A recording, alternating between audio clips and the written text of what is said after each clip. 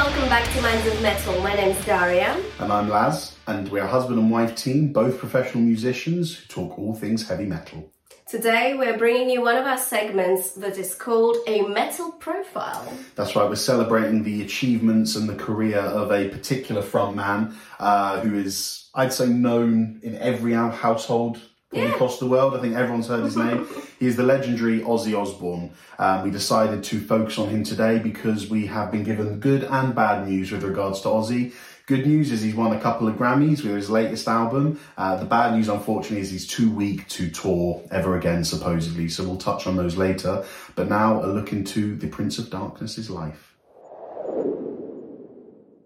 So, Ozzy Osbourne, or shall I say John Michael Osbourne? Don't say John. Ozzy's better. Ozzy's cooler. Yeah. Was born in Warwickshire, England, which is actually where we live. That's where we live. And he founded Black Sabbath with other members of Black Sabbath in 1968. And actually, they were not called Black Sabbath back then. They were called Earth. But they changed the name. I personally think it's much cooler, Black Sabbath. A year later to Black Sabbath. So Ozzy wanted to become a musician when he heard the song by the Beatles called She Loves You. That inspired him, and apparently this is when he decided that he's going to be a rock star. It's funny because it's not really the kind of song, the lyrically that you kind of associate Ozzy with going in the future. Not at all. But that's the kind of impact that the Beatles have on everyone.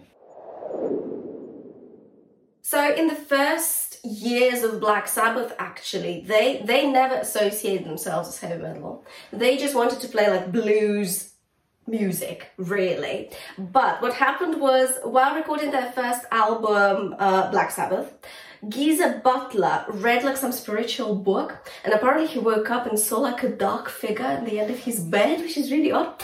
And he told Ozzy about this, and they wrote a song together called Black Sabbath. And this is how kind of the darker side of things started to happen. So obviously after this album we had Paranoid, which we did a full album review to, and you're welcome to check it out. We also had Master of Reality quite shortly after that album, actually, which was quite big. Volume 4, Sabbath Bloody Sabbath, and Sabotage in 1975. Last two albums actually received very good reviews from media at that time, unlike the rest of them. No one really liked them that much, although obviously the albums were extremely successful. And in 1979, Ozzy was unfortunately dismissed from the band due to drug and alcohol issues. Yeah, I just couldn't control him. Yeah. So Ozzy was living in LA during the time after he was kicked out from Black Sabbath, and Black Sabbath's manager, Don Arden, tried to sign him to Jet Records. He was hoping that he would actually rejoin Sabbath, but he was willing to sort of give a solo career a go. Don Arden then sent his daughter, Sharon, to look after and oversee Ozzy's career from here on in. And obviously Sharon became Sharon Osbourne, his wife, and is now famous for her TV appearances alongside him. So another important thing about Ozzy being in LA at this time, especially whilst Ronnie James Dio was performing with Black Sabbath, was that Ozzy started writing with other musicians. And most importantly was American guitarist Randy Rhoads and Australian bass player Bob Daisley. And why this is important is because Ozzy's music started to take a different form. It started to sound different. It wasn't so doomy. It wasn't so dark. It wasn't so dissonant. It had a much more lighter touch to it. So over the course of the first few years of the 80s, we had Ozzy's debut album, Blizzard of Oz. We had his second album, Diary of a Madman. And then in 1982, Randy Rhoads unfortunately passed away due to a plane accident. In 1983, this is where things get interesting because at the end of the 70s in the UK, we had the new wave of British heavy metal movement coming in, which had sort of the punk influences, also as well as the traditional metal coming together. And you had bands like Iron Maiden, Angel Witch, Tigers of Pantang all doing their thing. Now, the new wave of British heavy metal was quite a short period. It only really lasted 4 or 5 years. And the emphasis of metal as a location in the world moved from the UK to America, and that's where glam metal and sort of hair metal started becoming a much more popular version, as well as the likes of speed metal and thrash. Now, this is important because Ozzy's third album, 1983's Bark at the Moon, has a very, very glam metal feel. And now what we mean by glam metal is things like melodies and riffs that sound poppy, like kind of pop music. Anthemic songs that can be upbeat. So, you think of the chorus of Crazy Train. Everyone can sing that. Everyone knows it, whether you like metal or not. Everyone knows the chorus of that song. And slow power ballads, Mama, I'm Coming Home and Ghost Behind Your Eyes as good examples. So Ozzy made that shift along with metal in general. He moved from England to the US, just like metal did, and his albums were now sounding like glam metal. So he released a couple more albums before 1991's No More Tears. And the reason that No More Tears is important is because this is where Ozzy was first properly exposed to like a larger audience. It got lots of radio play and he was featured on MTV quite a lot. And another thing that No More Tears, that's interesting about No More Tears, is that he actually brought in outside writers. So normally with Sabbath and his solo albums before, he'd write with the band he was playing with, but he brought in outside writers to help him. And you kind of wonder, did the quality of songs go up because of that? And is that why he got more exposure and more radio play? A quick note that in 1995, he released his album Osmosis, which is a good album, but it did actually feature Geezer Butler on bass. So I thought that was nice that, however many years later, they came back and did a little album together. In 1996, Ozzy, Sharon and his son Jack created the Ozfest, which was a heavy metal festival. And the aim of it was to get metal fans closer to heavy metal in the US and closer to more of the music that they loved. And the result was actually they gave the fans what they wanted. And on top of that, they gave exposure to so many metal bands around the US at that time. A notable moment from the mid-2000s was in 2003, where he sang the Black Sabbath song Changes, but in a new version with his daughter Kelly Osbourne. I actually remember when it came out and it was kind of sweet and a really nice version of the song.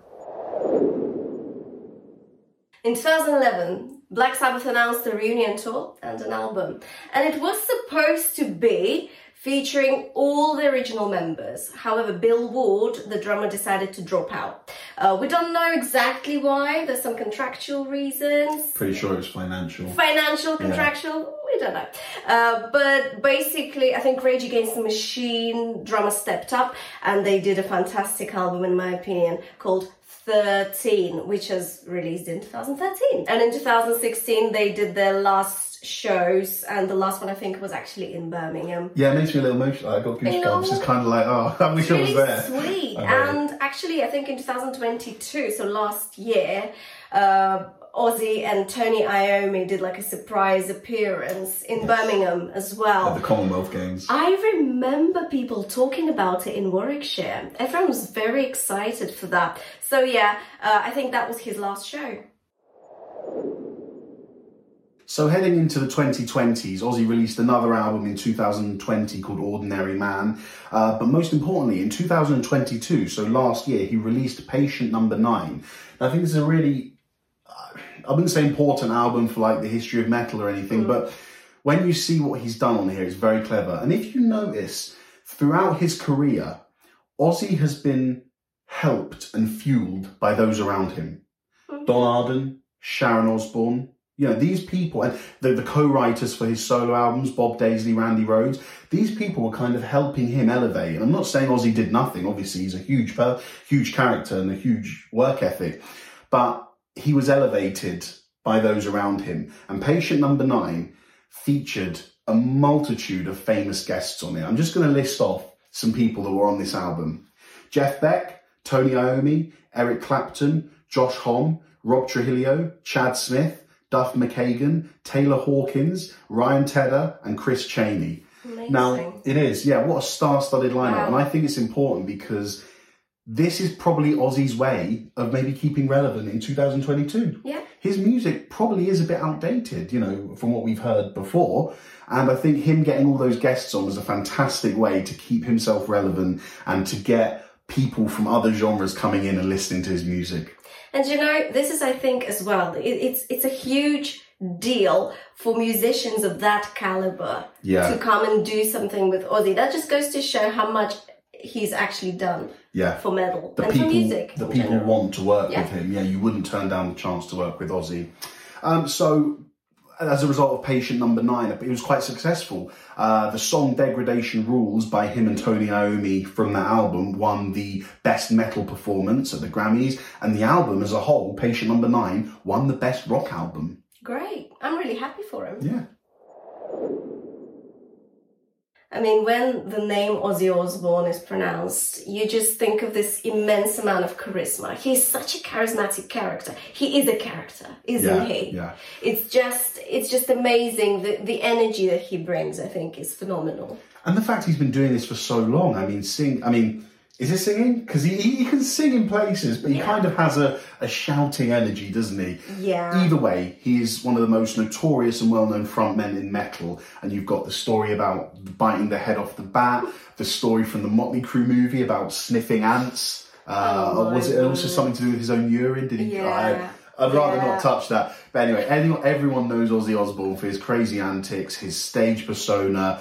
I think it's important to mention his drug and alcohol addiction, because whilst you might think of that as a negative thing, he's still alive. I know. How is this man alive, everyone? He's still alive. How? He's still writing music and performing and putting albums out. So, well done. Kudos to you, Ozzy. Yeah. But what this has led to, unfortunately, and this could be a result of his substance abuse, is a retirement from touring. So in 2019, he had a world tour planned, I believe. And then COVID happened. Mm-hmm. He also got a spine injury. That's the one, yeah. And he delayed it to this year, or to 2023. And now all gig dates have been cancelled because he just feels he's too weak to perform. What do you think? I think, honestly, I think it's really sensible of him to choose to look after himself and his health, and finally. But he's been going on for so long, and I think, as sad as it is, he is not young anymore. Yeah, I think it's a real shame, and it is sad that, if this was going to be his last tour, maybe we would have gone, maybe we would have gone to see Ozzy. I have seen him play with Sabbath, actually, but just to see... Good for you. I have to brag about that. It's a shame, but you're right. He's done it with his health in mind. And in the end, he has given us close to 50 years of music, heavy metal, gigging, craziness, characteristics, live performances. So, Ozzy, you've done enough. I think, everyone wishes you well. Thank you for all the music. Thank you so much for watching this video, and I hope you enjoyed our conversation about the Prince of Darkness, Ozzy Osbourne. And please don't forget to like this video and share it on your socials. Don't forget to subscribe to our channel. Also, your support means the world to us. And don't forget that if you don't have time to sit and watch the video on YouTube, we've also got a dedicated podcast, which you can find on all of your podcast platforms, Spotify, Apple, Amazon, Google. We're there. If you don't have time to watch us, but you want to hear us on your commute, then check out our podcast. Thanks for joining us again, guys. Have a metal day. And have a lovely day. We'll see you soon.